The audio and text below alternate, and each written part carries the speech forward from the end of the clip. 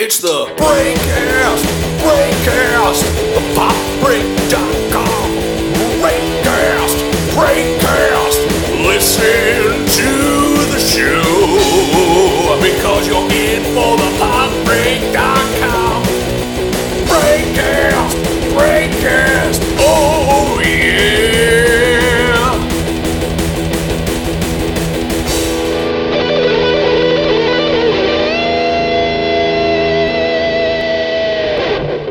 Hello, and welcome to the Breakcast, the official podcast of the Pop Break. I am your host, Aaron Sarnecky, here for a special podcast on the 40th anniversary of The Shining, and I am joined today, as I am pretty much always, by my brother, Josh. Say hello, Josh. Oh man, 40 years? I remember like it was yesterday. Right, just kidding. Yeah. I wasn't alive. Even Bill's not that old. Oh, Bill, I apologize for that already. So yes, we are here to discuss The Shining, which is celebrating its 40th anniversary.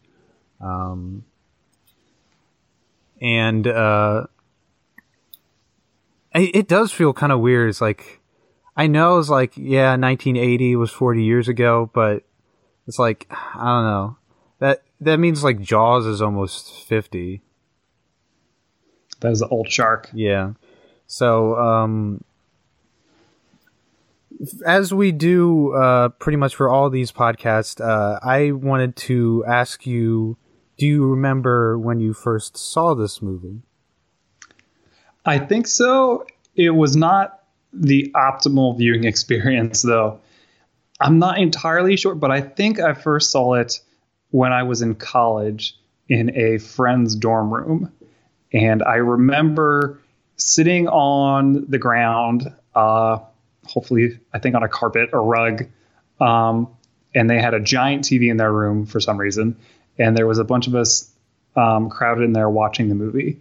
Why, of all the movies, that was what they wanted to watch, I have no idea.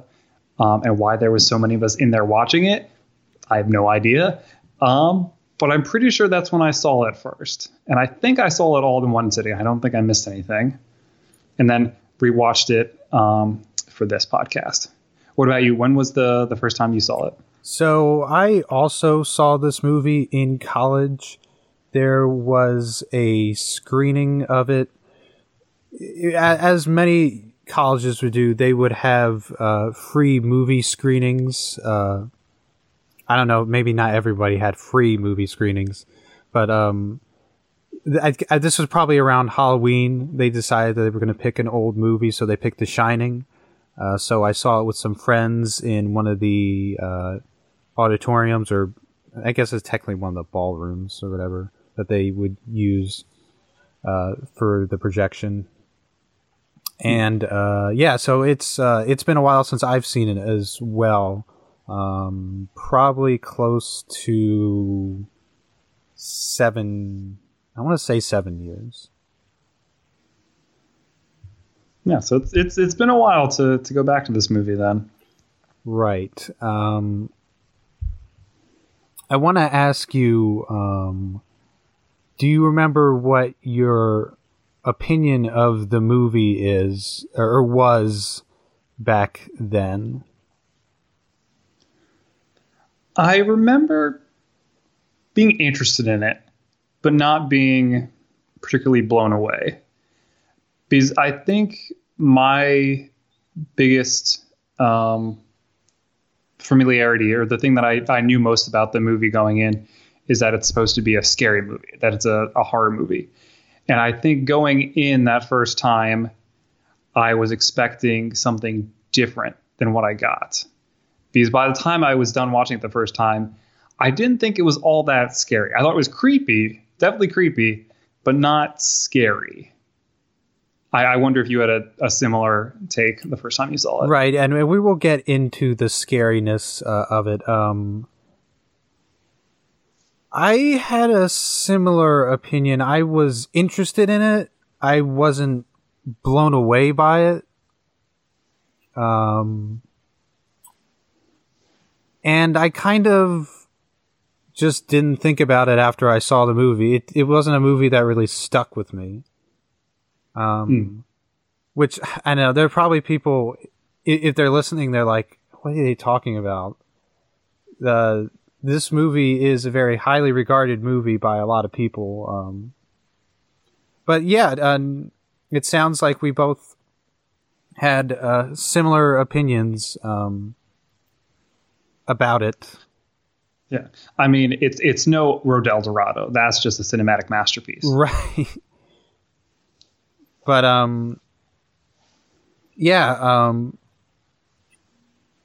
rewatching it now, has your opinion changed at all?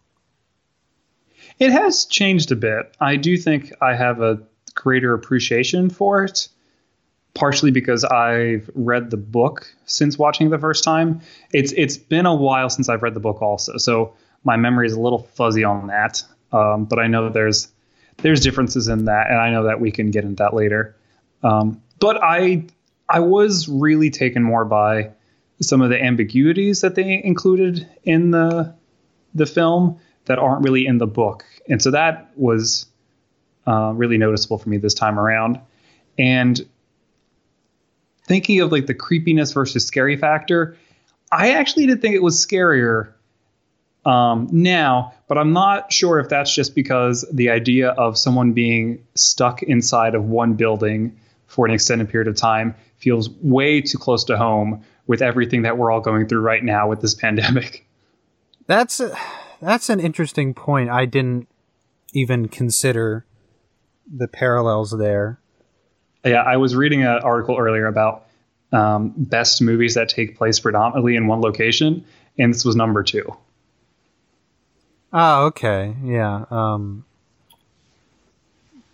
So, for me, my opinion, if I'm gonna be honest, didn't really change. Okay. I sent you a sort of analysis of the movie before this. I don't know if you got to watch it, but I said it's not that long, and you said unlike the movie.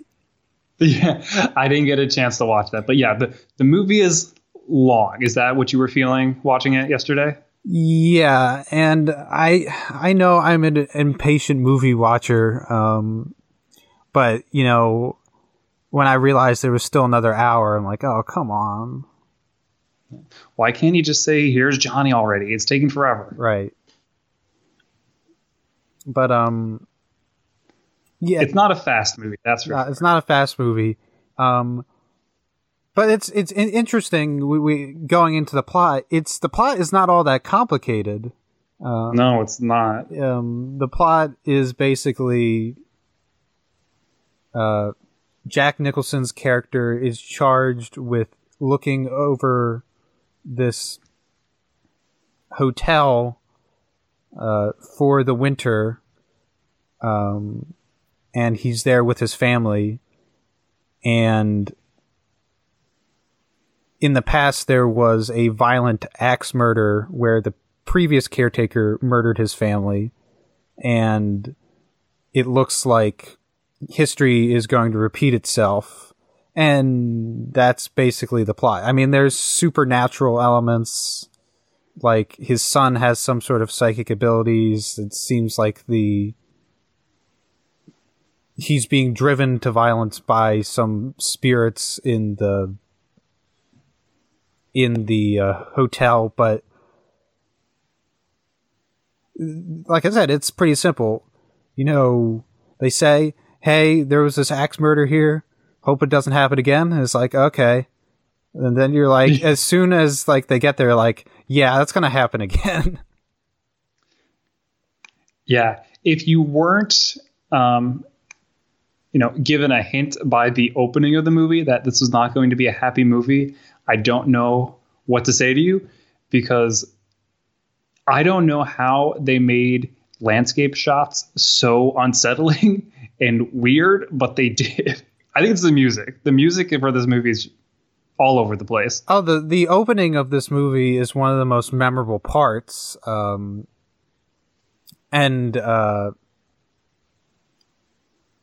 Shining the theme, opening text. the opening text, the way it just scrolls, it doesn't really. It's not normal the way most credits just fade in and out. It just keeps scrolling, and that is sort of, even that really adds to the eeriness factor of the opening. Yeah, although for me it was mostly thinking this looks like it was made in PowerPoint. Right, the font they use is very basic. Was it Comic Sans? I think it was Comic Sans. I don't think it was Comic Sans. With a nice teal color. I don't know. But actually, interesting fact is that bonus footage of all that, when they shot the theatrical. So this is sort of a tangent, but there are different endings to Blade Runner, which you may have heard.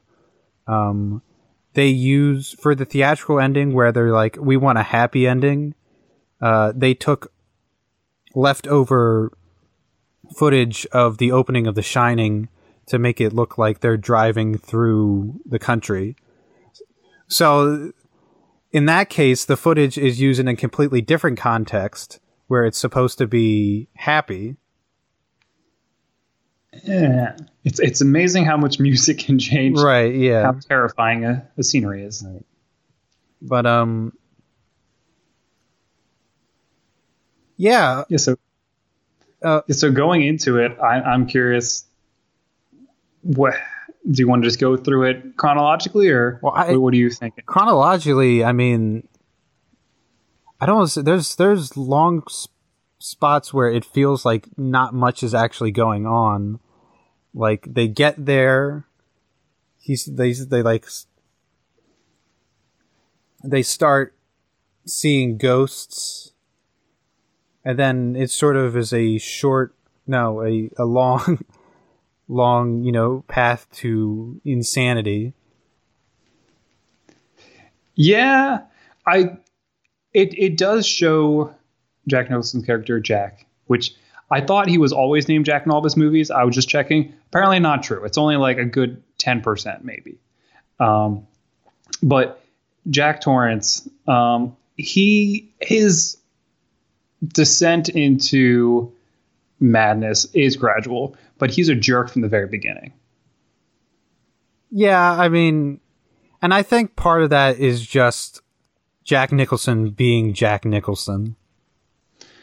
Yeah, even when he's in that interview to start to get the position at the hotel, he's already, I don't know, got a way of talking and walking around and just being that is unsettling, which apparently is one reason why Stephen King did not want Jack Nicholson to be cast in the role. Right, and we'll get into it as an adaptation, but you seem like you like Jack Nicholson's performance. Oh, I think it's a really strong performance. I don't know if it's hard for me to rate though, or to critique, because I feel like I only see this side of Jack Nicholson. I haven't seen too many of his movies, but I feel like he's always unhinged in them. So I don't know how much of this is just Jack Nicholson sleepwalking through a role, or if it's a really strong performance or out of the ordinary for him. But he does a great job of showing this person lose their mind and just become this. I mean, like I said, he seemed like an awful person to begin with. I mean, as quickly as he starts going after Wendy and like the other thing about this movie is just that it's a really chilling depiction of a abusive relationship. Right, and that definitely fits into the themes of the book, which are still present in the movie, which again, we're getting ahead of ourselves, but yeah, I would say that I like Jack Nicholson. There is not an eeriness about him, but something off about him from the start. So by the time he does go full crazy, you're like, it's like, oh, well, this was always going to happen. Yeah. Even from the very beginning, when they talk about his previous bout of alcoholism and then present it as, oh, it was 5 months ago. There's a sense that Wendy is covering up for him or doesn't want to face the fact that Jack is already in a terrible place. And as soon as she says that, it's going downhill from there. Like this is not a movie that surprises you with what happens to his character by any sense of the imagination. Right. And speaking of Wendy, played by Shelley Duvall, what is, if we're going down the performances, what was your opinion of her performance in this movie? I think she's all right in this. I think that this is actually something that Brie and I had talked about beforehand, thinking of all the times that Wendy kind of just shrieks and kind of gasps and doesn't know what to do when she's got a knife in her hands, like just stab the person. And so I don't think that's a critique of Shelley Duvall's performance as much as the way they present Wendy as being a bit meek and wanting her to really take action and fight back against Jack. So I think in terms of getting that across, Duvall does a great job with it. It's not the most, I don't know. It's not something you want from your heroine. You want to see them really take charge. Right. But I agree that in a traditional movie, that would be expected. But when you're in a Stanley Kubrick movie, there really are no heroes. There are characters. Everybody's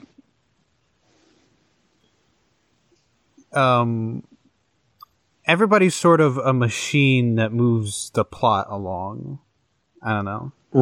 Yeah, and that makes sense. And I don't want to be too hard on Wendy as a character because, like I said, I think this movie is a very clear depiction of an abusive relationship. Even if it's not, I think there are hints that it could be physical, but definitely emotionally abusive.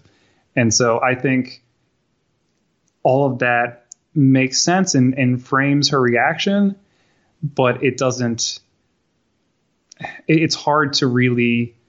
I don't know what the word is. She's not a Ripley. She's not a Sarah Connor. Oh, absolutely and that can not. be off-putting. Absolutely not. And that's somewhat off-putting when you really want to see a woman take charge and just show her abuser that she's not going to put up with it. But it's. I mean, like you said, that maybe that's Kubrick's way of approaching the world. Right. Before we get into the themes, which we already kind of touched base on, any other performances stand out to you? I do want to talk about the child actor in this, Danny Lloyd as Danny Lawrence. Why does everyone have the same first name as their character? Okay, it's only two people. But I think in terms of child actors, I think he does pretty well in this. The only thing that I would critique, and this is by no means his fault, is that I kept getting him confused with the kid from the Santa Claus because they had the same haircut. Okay. I don't know. They both have a bowl cut, and it kept confusing me. It's like that. Is Tim Allen going to be in this movie? Tim Allen? Oh no. Okay, no.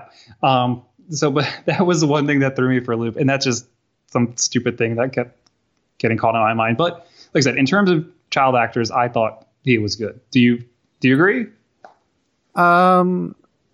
I think he's perfectly serviceable. I was curious what your opinion of Scatman Crothers as Dick Hallorann. Dick Hallorann was.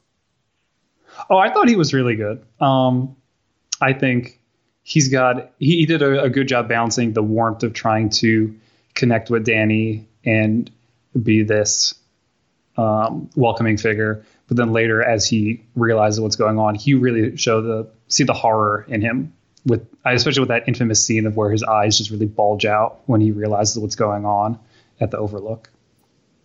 Right. He definitely does have a warmth to him, but I don't know, that scene where he meets Danny is very inviting, but then he's sort of a flips a switch when he starts talking about their special abilities. So The Shining is basically a sort of a sixth sense of telepathy, some sort of future sight. Mm-hmm. It's nothing that you haven't seen in these kind of stories before. Actually, sort of similar to The Dead Zone, another Stephen King story. Yes. Yeah. So he's not moving things with his mind. So he's more Professor X than Jean Grey. Right. And again, removing things with his mind is more Carrie. So a lot of like psychic abilities, making things catch on fire. That's Firestarter, right? A lot of things in Stephen King stories are like that. I will say, and I'm a little surprised that you didn't mention it, that as much as I like Dick Hallorann, he does come off as a stereotype. Oh, that 100%. I was just thinking performance, but yes. The stereotypical, black gentleman who's, very friendly, sort of like, I guess, the uncle, if it would have been called in a Southern household. That's interesting. That's not where I saw you going with that. No, but there's the other one where he's the black character who has magical abilities who helps the white character. Yes, okay, that's where I thought you were going with that, because he definitely falls into that category. And that is something that has been in other Stephen King stories. Yes, most notably The Green Mile, probably. The Green Mile, but also The Stand. Yeah. For me, that doesn't... It's not a deal breaker. The same way that the Oracle is not the way that she is in The Matrix. It's definitely a stereotype. But it is noticeable, and I would understand if people took issue with it, but it does make me wonder if with a filmmaker like Kubrick, if that was very intentional. Or is it just that's the way it's written in the story and that's just Stephen King? I can't remember. I'm not sure how they really characterize him in the book. Right. But I do think it is something that, depending on the way you look at it, may have not aged well. And there are other things about it that also don't age well. I mean, and some of it I think is not so much that it ages well, but that it raises an eyebrow, but that's intentional. The way that they make a remark about the hotel being on a Native American burial ground, that's something that sounds intentional. Right. And I'm glad you mentioned that, because I wanted to... That's a big part of the way people interpret this movie. Right. So I think that's something that's intentional, that, in terms of how it's aged, like that's it's supposed to bring up those thoughts and those questions. But then there's more throwaway lines of where just even when they first go to the hotel and the person running the hotel has Wendy go to the kitchen. It's like, okay, why can't Jack go to the kitchen? Oh, so just like gender stereotypes and sexist things like that. And there's a few other. Well, I mean, I'm not going to judge a movie on the 80s, when gender dynamics were, again, we said this was 40 years ago. But it is interesting to look at it in that lens to see how expectations of characters have changed. Yeah. But sorry, I kind of went on a tangent there. I'm not sure if you wanted to go more into that. I mean, it's what your opinion of the movie is. It's all welcome. Well, I guess while I'm talking about that, there was a few other things like I don't know what having the ghost butler of Delbert Grady referring to Dick Hallorann using the N-word. I don't know what I think that's supposed to get across. Right. When he does that, at first it seems like, well, he's supposed to be this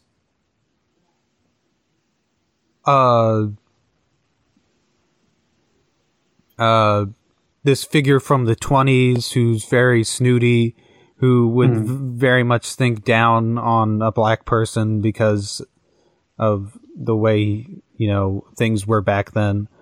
But it does make you think, is that again, is that an intentional thing? Is there some thematic, significance to that? Because the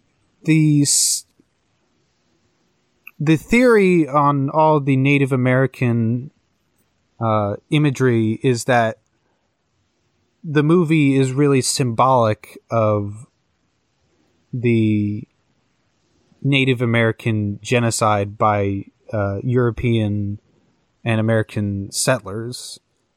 You see a lot of, the land was Native American. The motifs have been taken from Native American culture, but there are no Native Americans in the movie. Right.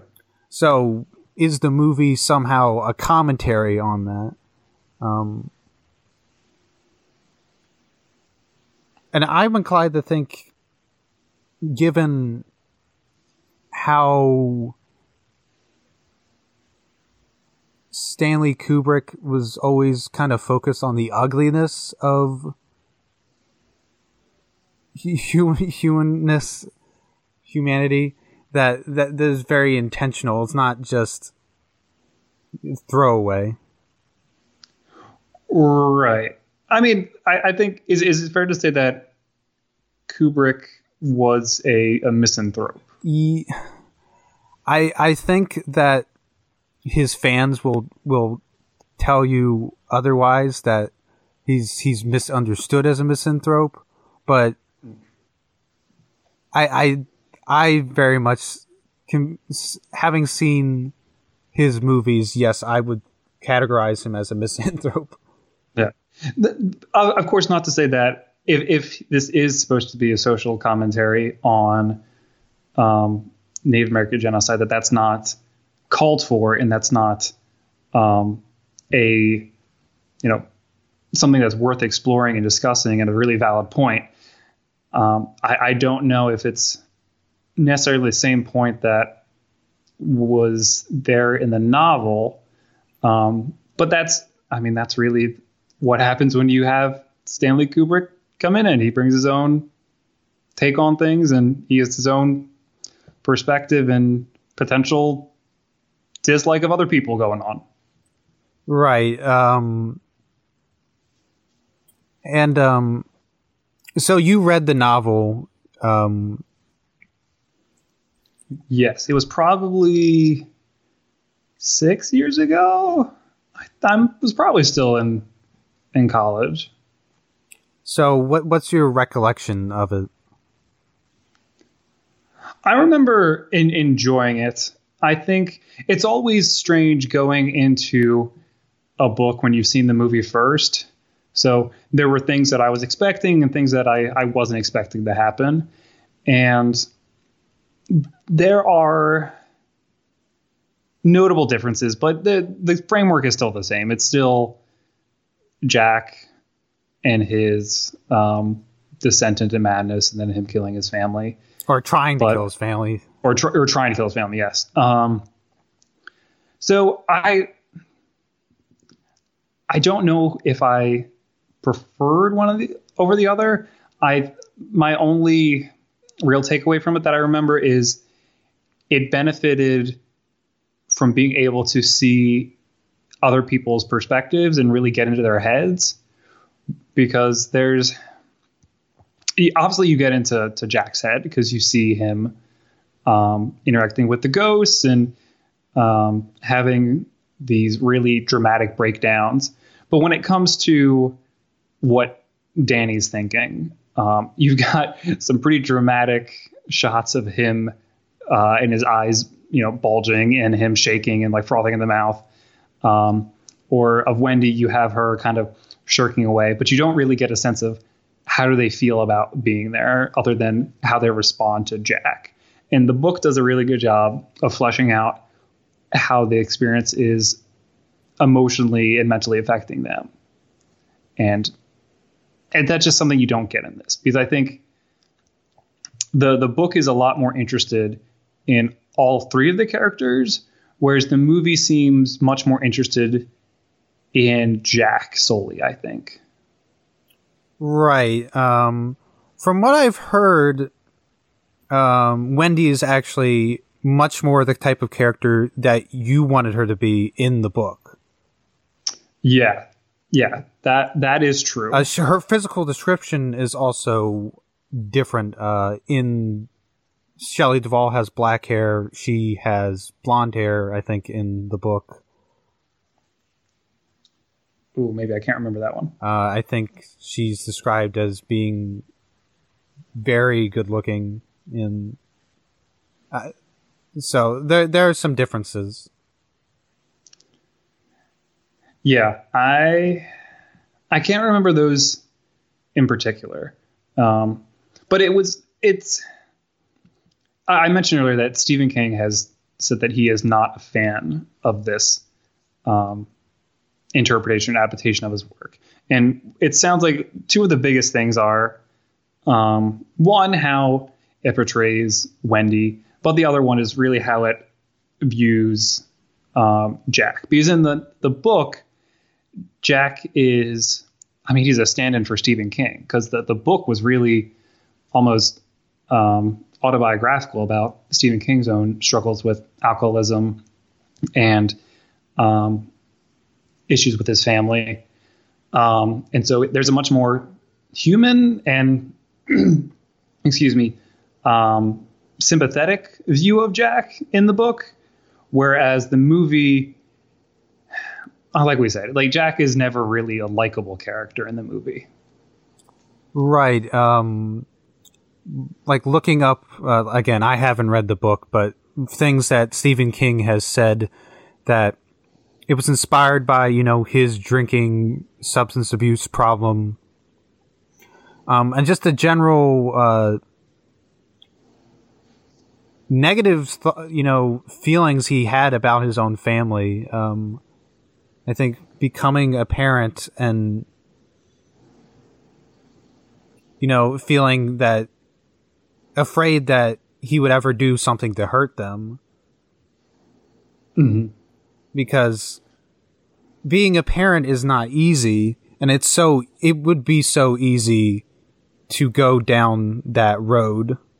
So I can see why that, especially when you have an alcohol issue, so I can see why that manifested in the plot of the novel. Right. And I think the movie tries to play it both ways at times.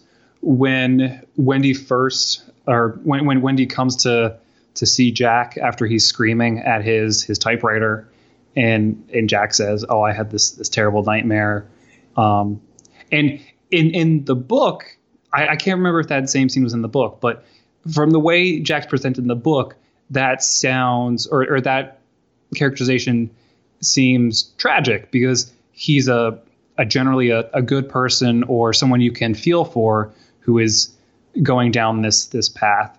Whereas in the movie, it almost seems predetermined that, okay, yeah, we know this guy's already terrible. Like this isn't fooling anyone. Right. And I'm glad you bring that scene up because he's supposed to be sort of remorseful and shocked that he would even have those thoughts. But for me, it just it comes off as completely unbelievable. It's just like, yeah, no, you don't feel bad about that. You're going to go chase your family with an axe later. Right. He already blew up at Wendy earlier in the movie just because she interrupted him when he was I know typing. everybody So, was like, pretty, he was everybody already was a pretty jerk. much jovial in the movie up until that point, and then she just wants to bring him some lunch, and he's like, "Yeah, don't do that. Don't come in here when I'm writing." Right, and that's why I think That's it's really a turning point in the movie. right, and that's why I think it's such a vivid depiction of a abusive relationship because Wendy is doing so much to assist Jack and try to encourage Jack and make excuses for Jack when he does do things. Like even at the beginning of the film when she's talking with the doctor about when Jack dislocated Danny's arm, you can see how she is stuck in this relationship. And I think that shows you that balancing act of Jack's character of how he has moments when he can be somewhat tender. But overall, he's just, it only takes very little for that facade to get off and for him to just really show his true colors. Right. Now I want to ask you a question. So you think that for you, the scariest part of this movie is the abusive relationship? I'm not sure if I would say that's the scariest part. Going back to whether it's creepy or it's scary, I think that is the most chilling part. I think the scariest part is the setting more than anything. The setting and the way that the music combine. Because even though this is a huge hotel, there's something really claustrophobic about it. And once again, I don't know if that's just because we're living in, the time of pandemic and everything seems claustrophobic right now. But the sense of them being in this maze was really palpable. Like the amount of like how unsettling that was. Even just seeing Danny going through the hallways and, it's just a big circle. That was really unsettling. And then the music the whole time is just unrelenting and suddenly really loud and hurt my ears, which was not great, but I don't know. Does that make any sense? Yeah. But this brings up an interesting point. I'm not scared by this movie, like almost at all. There are scenes that are unsettling. I think the scene, again, when Danny is in the hallway and he sees the daughters and it flashes to their corpses, and there's blood everywhere. That's unsettling. Right. And there are some things like the score, like the sequence in room 237 where Jack finds the woman in the bathtub that basically like becomes like a living corpse. Right, like decomposes suddenly. And then like it shows her like in like floating in the bathtub is like, that's unsettling. But and the famous Here's Johnny scene Like, those all scenes are very unsettling to me, but I just wouldn't describe this movie as scary. And so I talked about my experience seeing it in college, and you want to know what people's reaction to this movie was when we saw it? They laughed. They laughed at it. Yeah, that's what I figured. And I wonder that, and this is something I really wanted to talk to you about with horror movies is it there are some things in this movie that seem like they are intentionally supposed to be funny. Would you have something in mind? Mainly the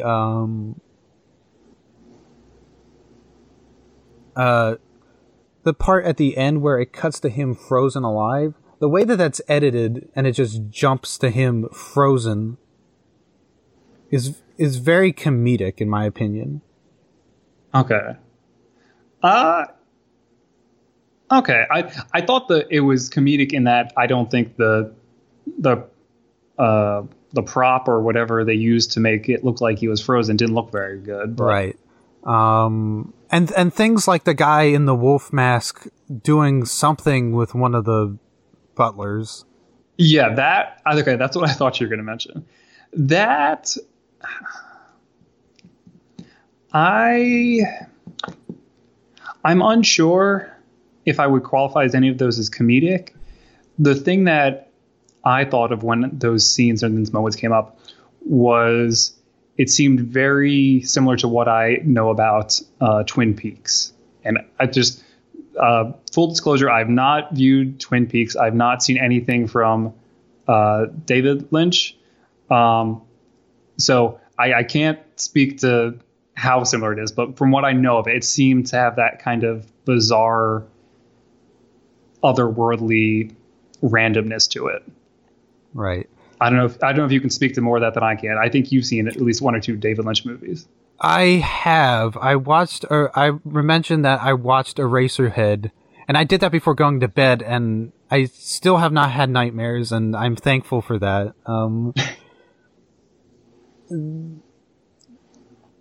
There is definitely an eeriness. I think I could be wrong, but I think Eraserhead might have actually been an inspiration for this movie. That's what I just read. So yeah, I'm guessing. Eraserhead is if you think this movie is weird, Eraserhead is like in like the top like 3 weirdest movies I've ever seen. Maybe the weirdest. Okay. Well, I've got no desire to watch that, so that's good to know. Yeah, no, you wouldn't enjoy it. But the thinking of scary movies, so what would you qualify as a movie that you did find scary then?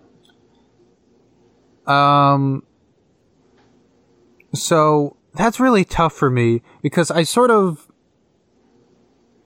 divide things into being scary and then being harrowing and being or intense. So a movie, and some people will probably groan. I don't know. I don't know if there's been a backlash already because everything that's popular gets a backlash. I thought that A Quiet Place was scary. Mm-hmm. You know, some people said, oh, the moment that they show the monster, it's not scary anymore. For me, that made it scarier because it was so well done. But I don't know. There are other movies that I don't think are necessarily scary, but they have harrowing moments. Another Stephen King one is the adaptation of Cujo, where it's all about a mom and her child trapped in a car with a dog trying to kill them. Yeah. And for me, for a person like me, where that is a very intense movie, I can only imagine being a parent watching that movie. Right. And same things like, I don't know if I would consider it scary, but The Exorcist is a very intense movie. But it does make me wonder is it just things? Why is it that people laughed at something like The Shining when I saw it? Is it just that we come to a point where we're originally scared of something, and then as time passes on, as it gets older, as it gets to its 40th anniversary, that we're no longer afraid of it?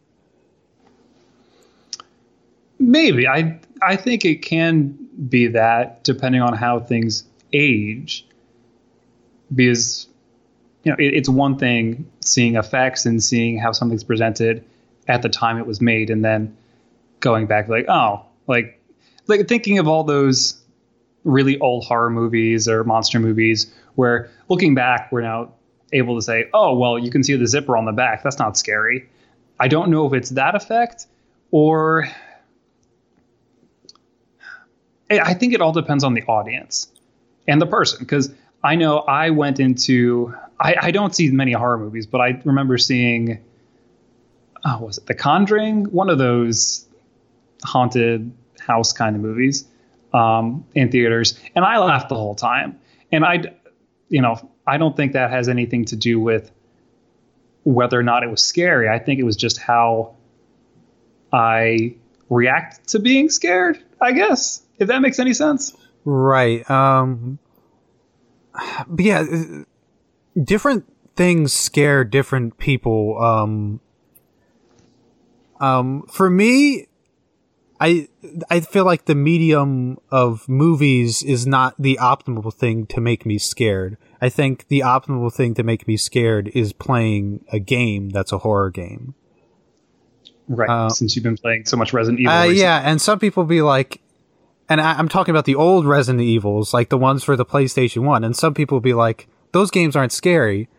And that makes me like, is it because they never were scary? Is it because they've aged so much? Right.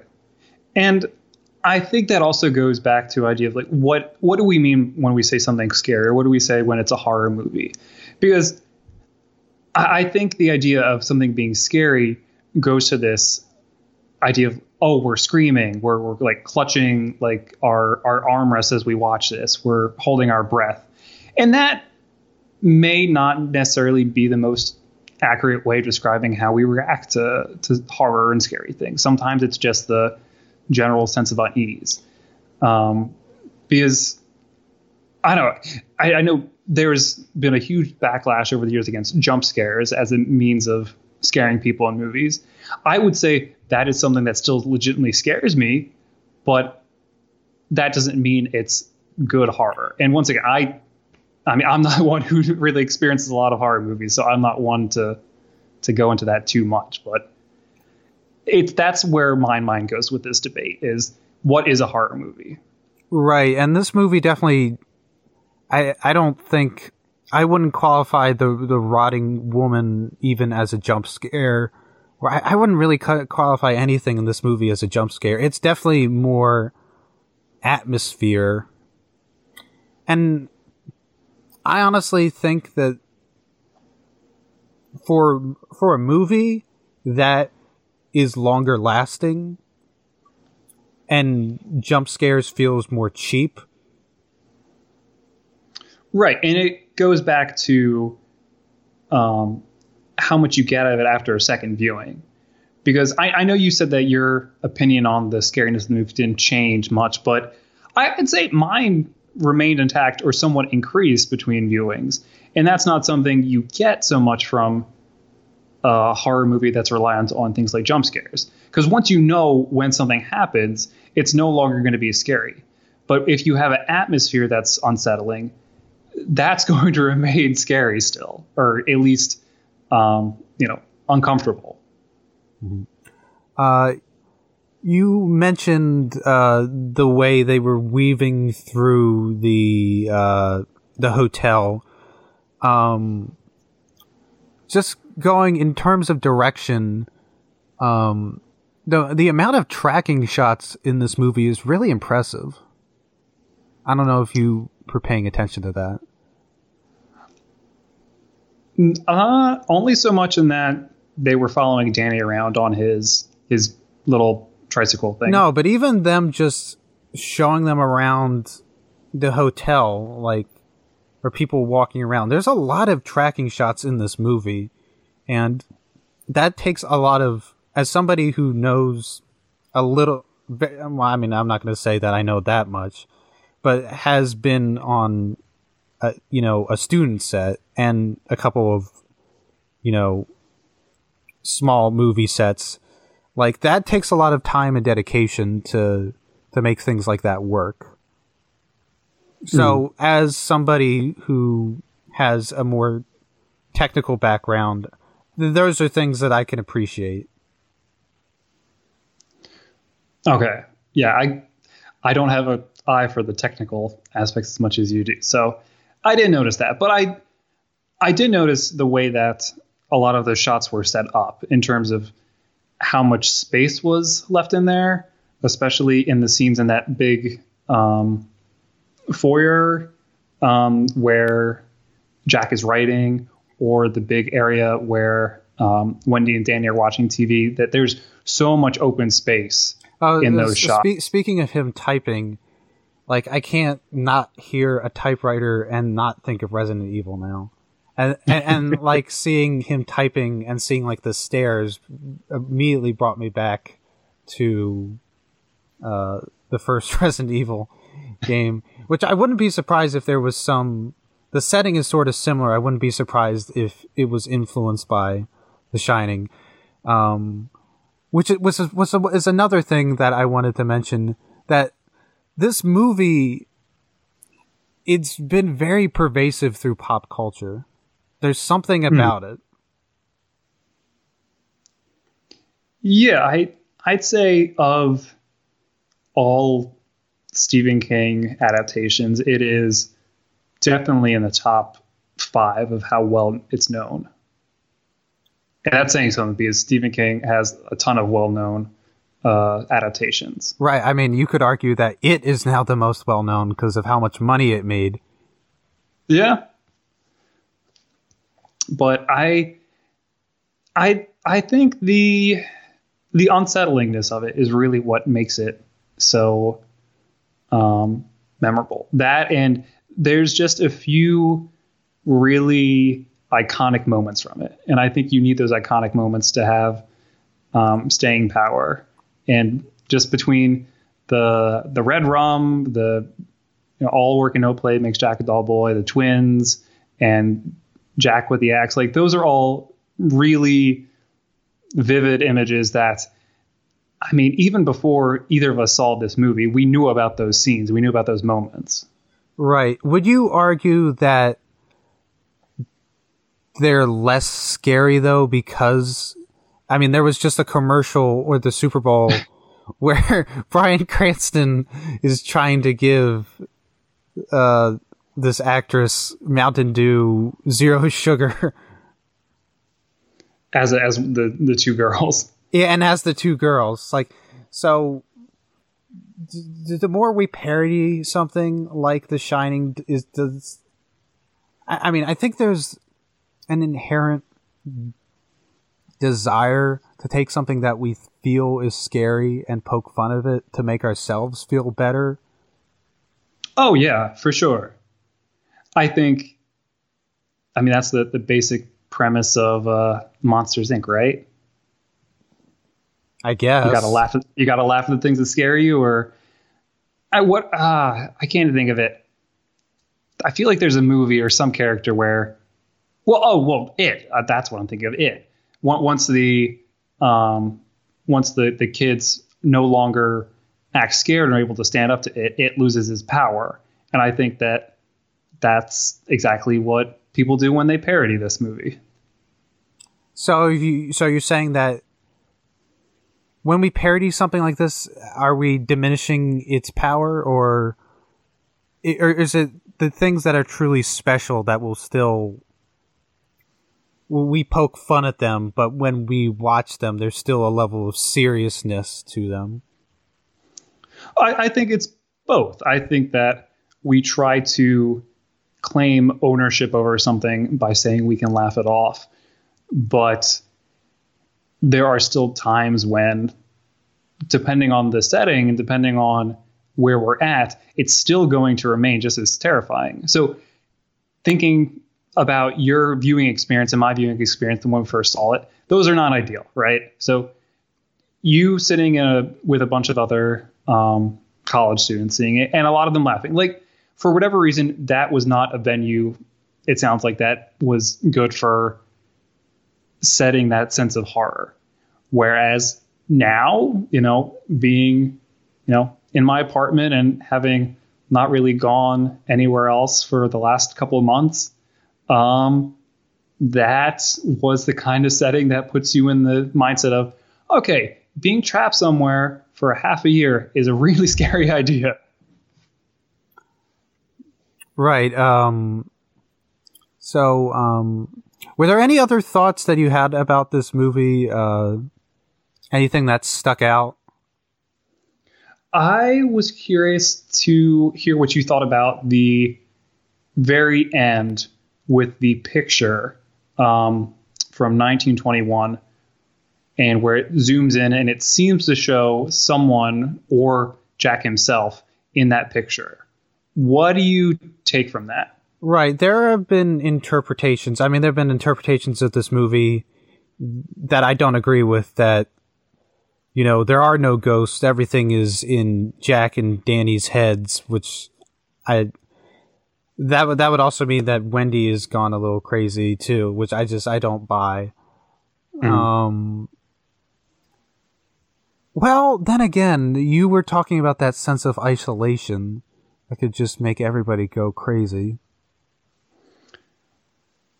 But Danny has his special powers, so I don't believe that theory. But going back to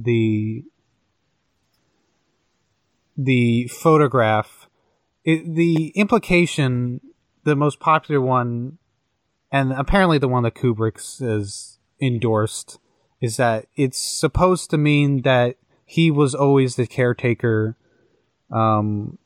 He was reincarnated or something, and he's been brought back to the Overlook. But there have been other interpretations that the Overlook somehow absorbed his essence into itself after he died.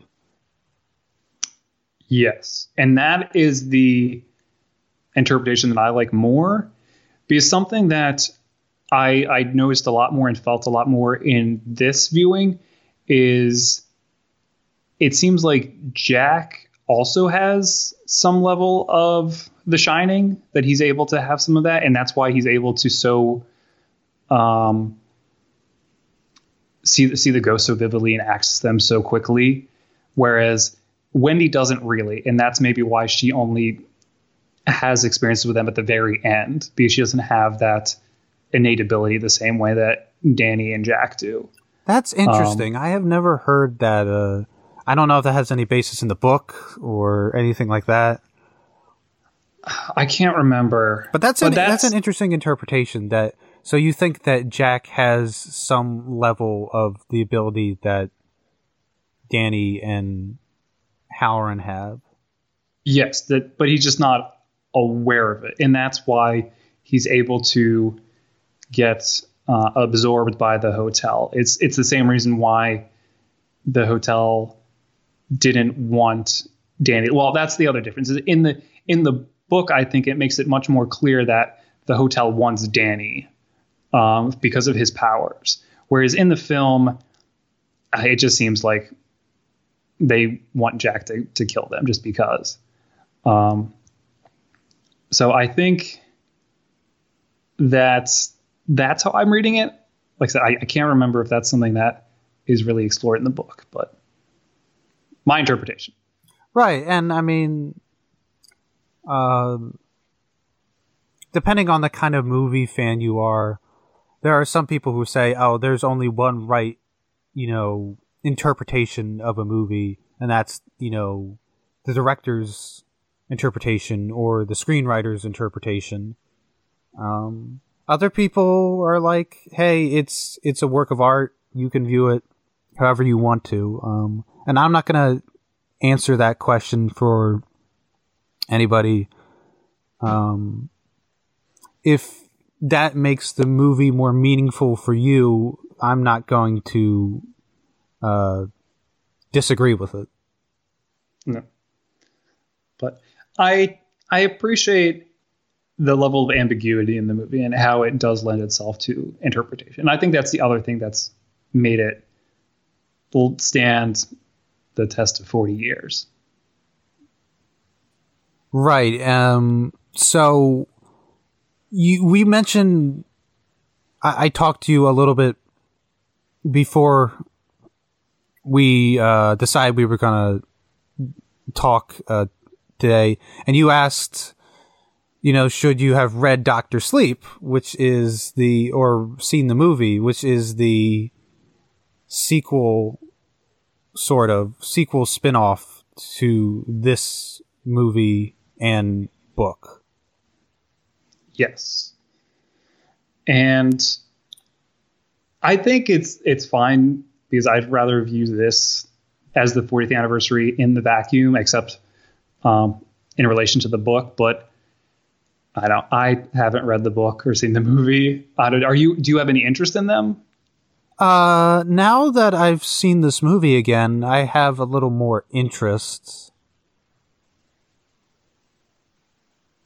I mean, I heard it was pretty good. Yeah, I know that former TV editor Matt Taylor really likes it, and it's villain. So that's a pretty glowing endorsement in my book. Right. So speaking of endorsements, would you recommend this movie to? I mean, if you haven't seen this movie and been listening to the podcast, then I don't know what's wrong with you, but we spoiled it all. Yeah. But is this a movie that you would recommend to somebody? I think so. I don't think it's a enjoyable movie or a fun movie, but I think it's an important movie. And so I think it's worth watching at least once just to appreciate Kubrick as a filmmaker and to understand how it's influenced pop culture so much since then. What do you think?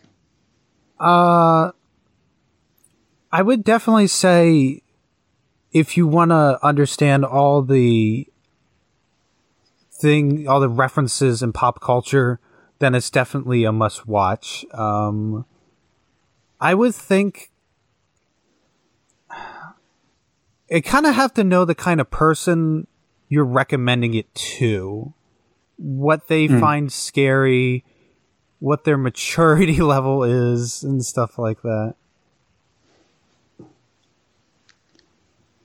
Right, because you don't want people laughing at it again, like your first experience. Right, but I mean, again, you laughed at The Conjuring, and some people, whether for some people, a 40-year-old movie is just not scary, or it just never was going to be scary for them. It's subjective. Right. So you seem to not give it a huge endorsement. I think that when movies are this popular, it's sort of important to see them. The kind of the same way I feel about when we talked about Gladiator. Like, that movie is very popular, and I feel like you're sort of missing out on pop culture if you haven't seen it. Yeah, that's a good point. As opposed to a movie like The Road to El Dorado, where like you're not really missing out on much if you haven't seen it. What are you? No, I disagree. Hard disagree. That is a cinematic masterpiece. We will never find a more relevant or important film to talk about on this podcast. But is there anything else that you want to add? I don't think so. I'm glad we decided to go back and think about this. I know we had a few different things in mind. Could have talked about not the Phantom Menace, Revenge of the Sith. I know today is the anniversary of that as we're talking. So there's a lot of movies out there we could have talked about, but this required us to get a little bit more in depth. So I appreciate the opportunity. Yeah, I think this was a good idea. As we're closing, where can people find you on the site? So I can be found at thepopbreak.com. I do a monthly column for the site, The Couch Potato, and it's based off of just random thoughts I have about television each month. This previous month, I talked about the transition of the Star Wars franchise into television and why I think that's a very good thing and should continue moving forward. Past Couch Potatoes have also included comparing Westworld and Jurassic Park, why we love Baby Yoda, just a lot of random things that just kind of come to my mind. And you can also hear me, if you're not tired of hearing my voice yet, in my podcast with Bill and Alex, where we talk about TV each month. And this month we talked about the new show on Netflix by Damien Chazelle. So if you haven't listened to that already, it should be in your podcast feed. Go check it out. Right. And you do have a Twitter. I do, but I barely post anything on it. But if you really want to follow me, you can find me on Twitter at Josh Sarnecky. Right. And if you want to find me on Twitter, I'm at Aaron Sarnecky. Doesn't get any more simple than that. I will be more active on the site soon. Agents of S.H.I.E.L.D., the final season is coming up, so I will be reviewing that for the site. There's something else coming up that I said I was going to review, and I don't see things changing, so I'm probably going to review that too. So yeah, there's stuff coming for me, and I already have our next couple podcasts in mind, so you'll definitely hear from us in June. Yes, as we talk about Road to El Dorado once again. Yeah, that was The Shining 40th anniversary. I hope you've enjoyed us talking about it. Yeah, stay shiny, everyone.